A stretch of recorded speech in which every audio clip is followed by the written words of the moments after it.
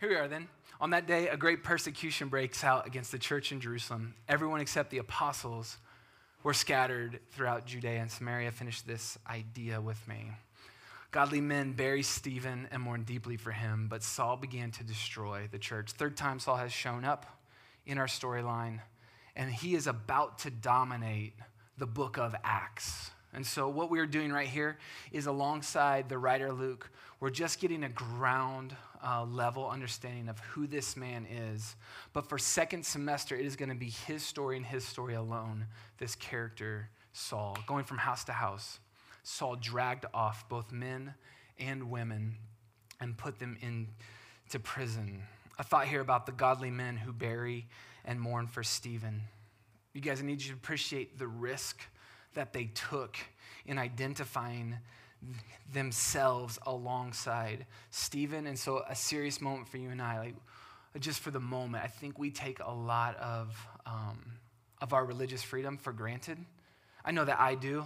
It never is a second thought to me to stand up here and to speak about Jesus. And what I see here in Paul is this idea of lumeno. It's the idea of searching for house to house and intentionally dragging those off that he finds to prison. And so my question is, for what? Like, if you're reading this scripture for yourself, I need you to learn how to ask questions of it. Because what we just saw in the text was that he dragged off people. And then we said this idea of destroy the church is a brutal, sadistic reality. And then the question is, what did they do?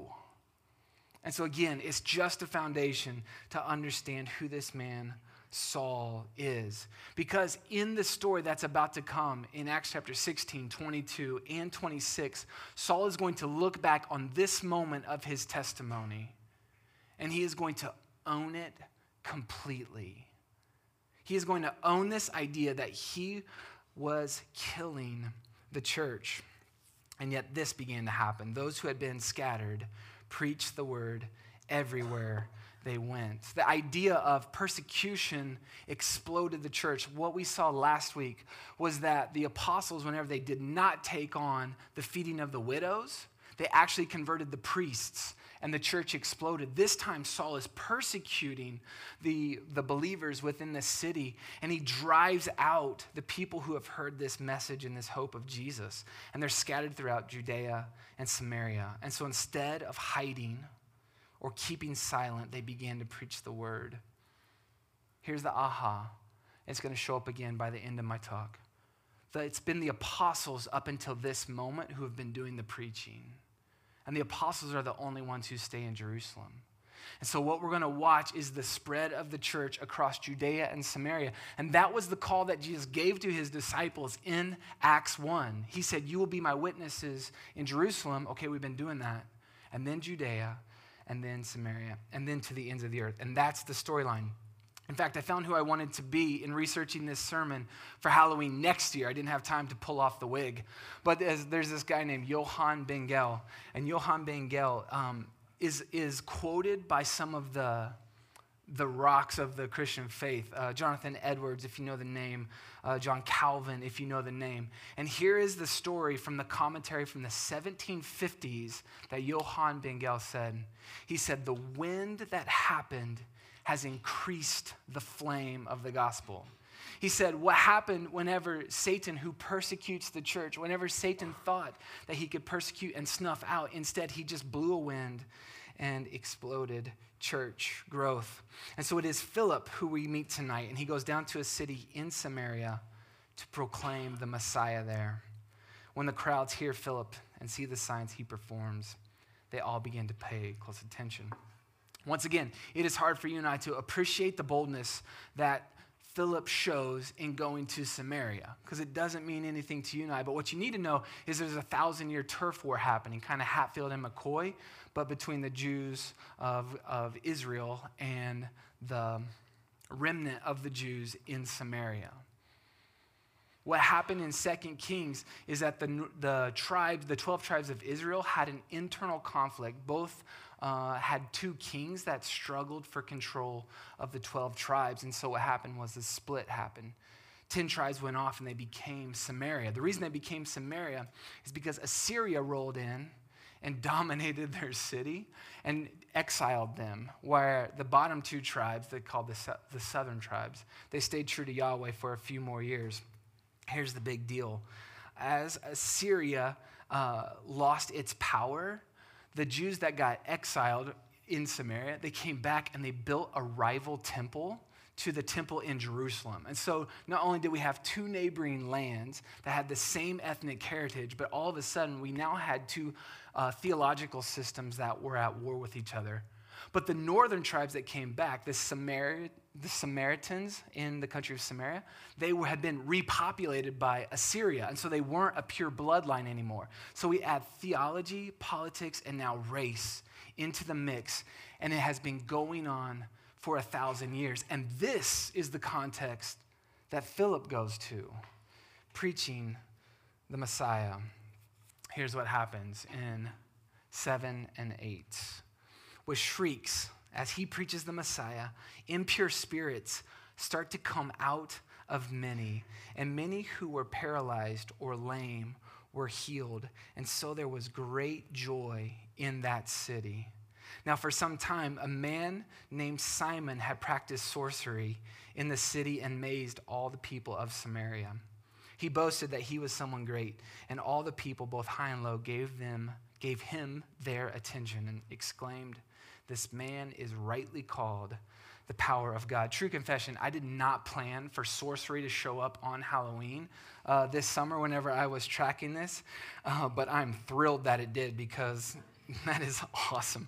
So Philip arrives in the city of Samaria, and Samaria has been under the influence of a sorcerer. And so we've seen this before, right? We've seen this before already in Acts. We saw it all last year whenever Jesus would show up.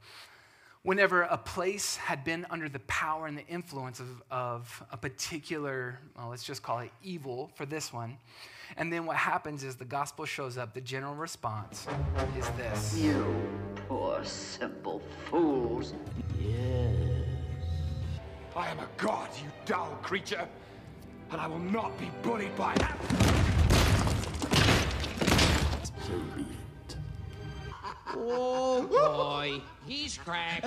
He's gone nuts. Jafar! Jafar! Get a grip! A snake am I. Perhaps you'd like to see how snake-like I can be. I will find the ring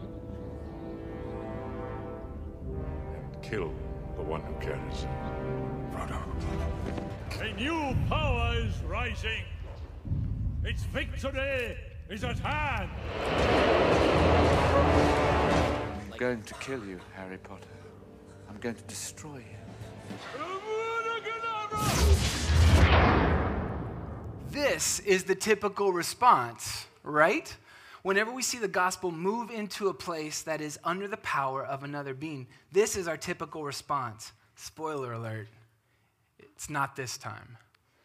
But when they believed Philip as he proclaimed the good news of the kingdom of God in the name of Jesus Christ, they were baptized, both men and women. Simon, the sorcerer, who you just saw likenesses of, I'm sure, believed and was baptized. The sorcerer was believing the message and the hope of Jesus and was baptized. He follows Phil everywhere, astonished by the great signs and wonders that he saw. Now, your work is to talk tonight and to have a quick conversation about that idea. Simon believing, baptizing, and following Philip everywhere. So the question for you guys is this: how do we think and feel about Simon's belief and baptism? Take a minute or so. I'll call you back. You know the sign. Like that. Ready? Go.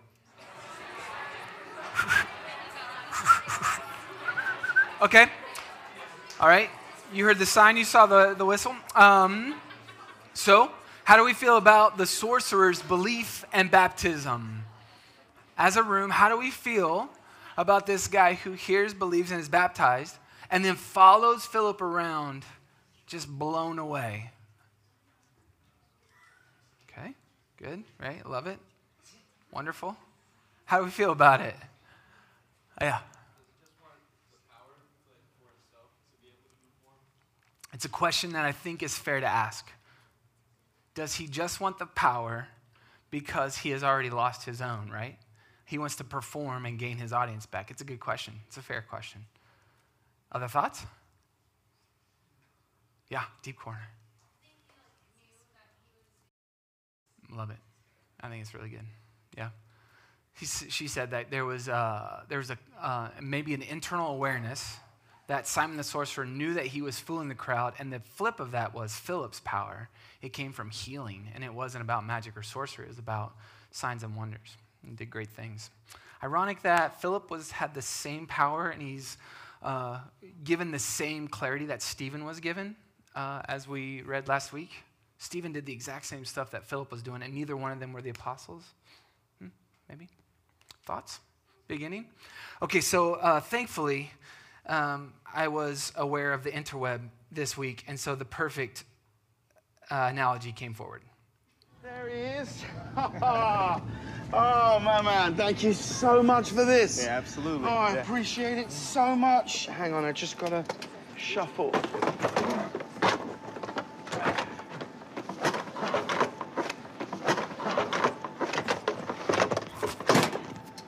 Apologies. Sorry about that. Oh, am I taking the middle seat? Yes, you are. It's a little selfish. That's so funny. Selfish. Are you a talker or a sleeper? I can do both. You let me know. I think We can chat the whole way there if you want. We can talk. Yeah? Yeah. Chat the whole way there? Yeah. I tell you what, I wouldn't mind. Do you want to listen to some music? Yeah. Yeah?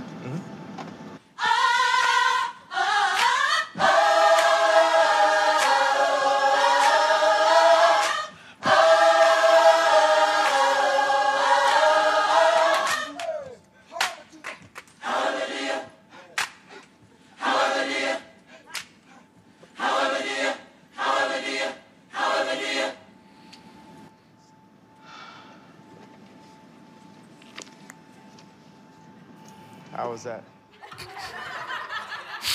How was that? Super good, right? Wait a minute.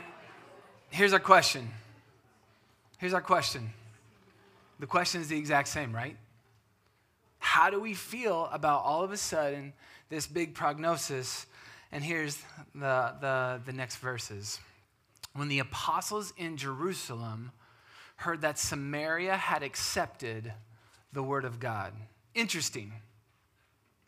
So just like one sentence there. When the apostles, the ones that didn't flee, heard that Samaria, theological, political, racial rivals, had accepted the word of God, they sent delegates. They sent the heavy hitters. They sent the preachers in to Samaria. And when those men arrived, they prayed for the new believers that they might receive the Holy Spirit, because the Holy Spirit had not yet come on any of them. They simply had been baptized into the name of Jesus. Guys, what I need you to know is that what Luke is doing here is he is signaling the next stage in the advance of the gospel. Luke is signaling the advance of the next stage of the gospel. We started in Acts chapter 1, and we said Jesus looked at his disciples, the apostles, and he said, stay here until the gift that I've promised you will come. That was Acts 2. Had some help teaching that. We did great. And all of a sudden, explosion came out. And now what we have is the gospel leaving Jerusalem, and it is now advancing into enemy territory. Political, racial, theological spaces that it has never been before except for one time. Can anybody think about Samaria and the one time that the gospel has advanced here? I'll give you a hint. He walks, according to my friend Kanye. Jesus went to Samaria, and he looked at this woman, and he told her everything about her life. And she then ran back to the city, and she said, I have found the Messiah. There's only one time that the gospel has advanced into Samaria, and it is in the person of Jesus. Here's the spoiler alert. In a couple weeks, Grant's going to help teach Acts 10 and 11. And we're going to see now the gospel advance again, and it's going to be this exact same model where there's going to be belief and then the laying on of the Holy Spirit, and it's going to happen again. The hands-on Holy Spirit will come again. And so then verse 18 shows up and says this. Sorry I had to smash it small, but I didn't want to cut these off so you could see the whole story. Simon saw that the Spirit was... Oh, we're back to that sorcerer again. Silly little Simon. Here we go. Simon saw and said, the Spirit, no, it's too many S's, was given at the laying on of the apostles' hands. And so the sorcerer pulls out his cash, Message version. And this is what he does. Give me also this ability so that everyone on whom I lay my hands on may receive the Holy Spirit. And Peter answers, may your money perish with you.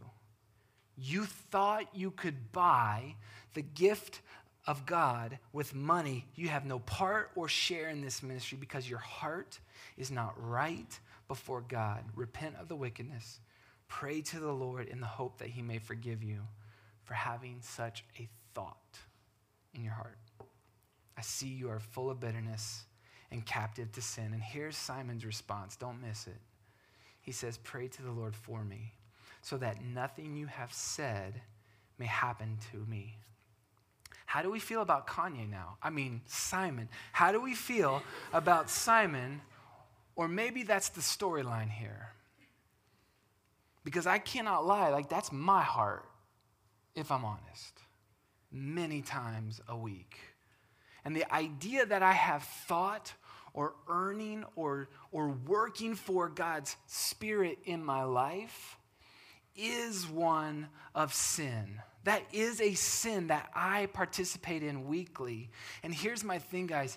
I am no different than anyone else who is a believer in Christ. Because when my hope is in Christ, when I hear the message of his story and what the work of the cross is, I join that family when I repent. And then my sin is washed away, and I begin this process of sanctification. This process of bringing sin up out of me, exposing it to light, and repenting again. And repenting it again. I love that Simon now has to handle this. And so here's your question one more time. How do we care for those who are immature in their faith and their belief? Take a couple seconds, talk about it amongst yourselves, and I'll talk to you in a sec. Short and sweet tonight. Sorry, short and sweet tonight. I got to get you off the trick-or-treating. Here we go. Okay, you guys hear the heartbeat behind this, right? You guys hear the heartbeat behind this? Immediately, Simon the sorcerer went back to his normal pattern. Think about this one more time. Simon the sorcerer, as soon as he saw something new, he reverted immediately to his sinful patterns. And I know that's not you guys. Whenever you're met with tension, stress, or lust, you return to the pattern that you're most ingrained with. And so Simon, I don't even know his heart, but in this place, I know that you guys can look at this storyline and say, Simon heard about the word of God and the story with Philip, and then within a matter of days, maybe weeks, but probably days, Peter and John were here, and he learned something new. Guys, this is a brand new believer. How in the world can I hold him up to a standard that he has not yet learned, practiced, and repented from a lot of times? Here it is. How do we treat immature believers? The answer is incredible intentionality. Know your intentional community. We love them. That means we pursue relationship and we speak in because we're trying to grow spiritual influence. Everybody got that? That is the storyline that we're finding here. A couple thoughts to close me down. Oh, yeah. Oof, good. Here's my closing thoughts then. The problem, air quotes, the problem of the Samaritans has lasted for centuries. And what we see here in the story with Simon the sorcerer is that the Samaritans are hearing and responding to the hope of Jesus. The closing idea for me, and then I'll pass the mic, is this: that there is one body. You're going to hear this guy named Paul start to hammer this thread. If you were with us last year, we taught through 1 Corinthians, and we heard this guy named Paul say, there is one body, one family, one baptism, one Christ, one Lord, and we are all under the head of Jesus. And what we see right here is that people are willing to move into political, theological, racial tensions in order to call out unity. And Peter responds harshly because sin requires a response. But here's what I hope: that Peter also knows that this is a brand new, immature believer, and I love Simon's response. Pray for me. It's a pretty good response. So we'll move on to one more chapter, but this time it is not in Samaria. It is to the ends of the earth. Please welcome Wolf Allen.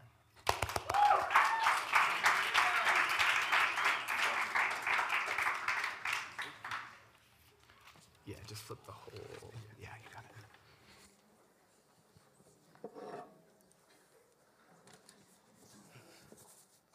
Hey, everyone. All right.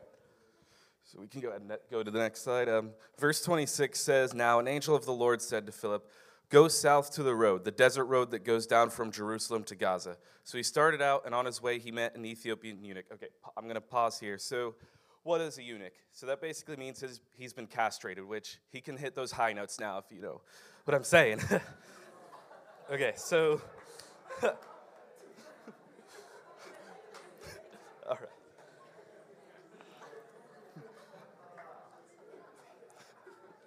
All right. So Philip went to the south and met this Ethiopian, right? So this Ethiopian, he was pretty rich. In verse 27, it mentions that he was the sole treasurer of the queen of Ethiopia. So, and this man had gone to Jerusalem to worship, and on his way home was sitting in this chariot reading the book of Isaiah the prophet. So in this, I'm picturing this like 4-horse-drawn chariot. There's like maroon drapes on the side. He's living the life. I mean, he's got to have this massive carriage. He's not only carrying himself, he's carrying the entire book of Isaiah. At this time, the scroll would have been about 29 feet long. So continuing back in, the Spirit told Philip, "Go to that chariot and stay near it." So in verse 26, the angel told Philip, he's telling Philip to go to this place in the south, this desert road. No one else is traveling on this road. And before Philip even knows what he's been called to do there, he's been called there. So Philip was told to go to the place before he was given the purpose for being there.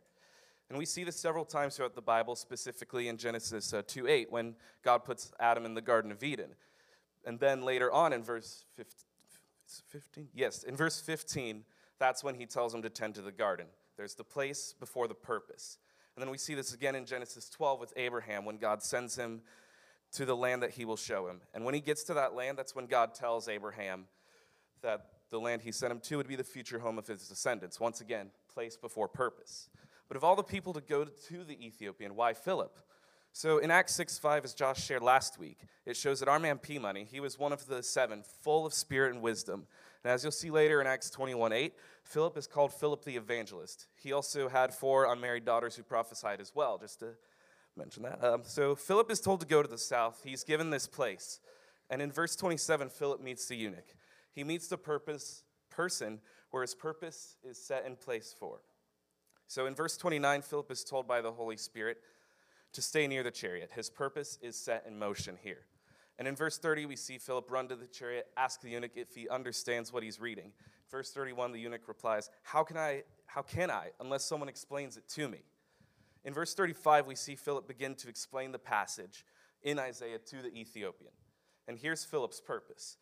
He was sent to the road to guide this Ethiopian through the scripture and eventually to tell him about Christ. So Philip went where the eunuch was and met him where he was at and was able to help him get further in his faith, eventually telling him about Christ. And eventually we see E-Money ask to be baptized when they come upon water in verse 36. So we've talked about Philip, so why me? Why am I up here talking to him? Well, this summer I worked at a camp called Spring Hill, and a year ago around this time I was offered a job there. It was not the one I wanted. I wanted high schoolers. They gave me middle schoolers, but I accepted it anyway because I felt, okay, this is where I'm called to go. But even upon arrival on the camp, I didn't know why I was there. What is my purpose? God was giving me that place before he had set the purpose in for me.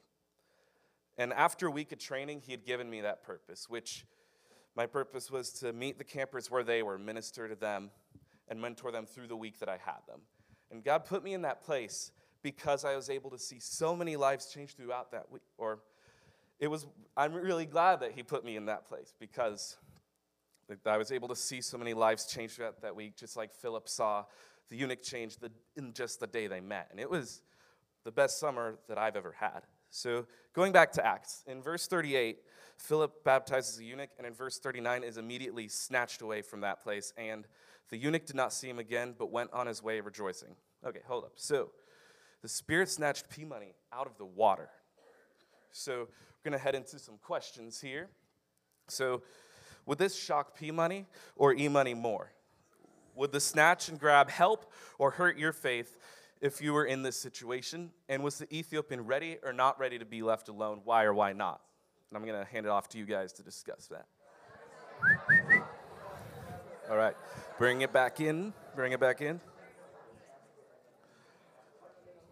All right. So I just want to kind of see a show of hands. Would this shock Philip or the eunuch more? One for Philip, two for eunuch. Okay, see a few hands throughout the room. It's cool. It's pretty mixed. It's cool. All right. And so next question, would this snatch and grab help or hurt your faith? Exactly. All right.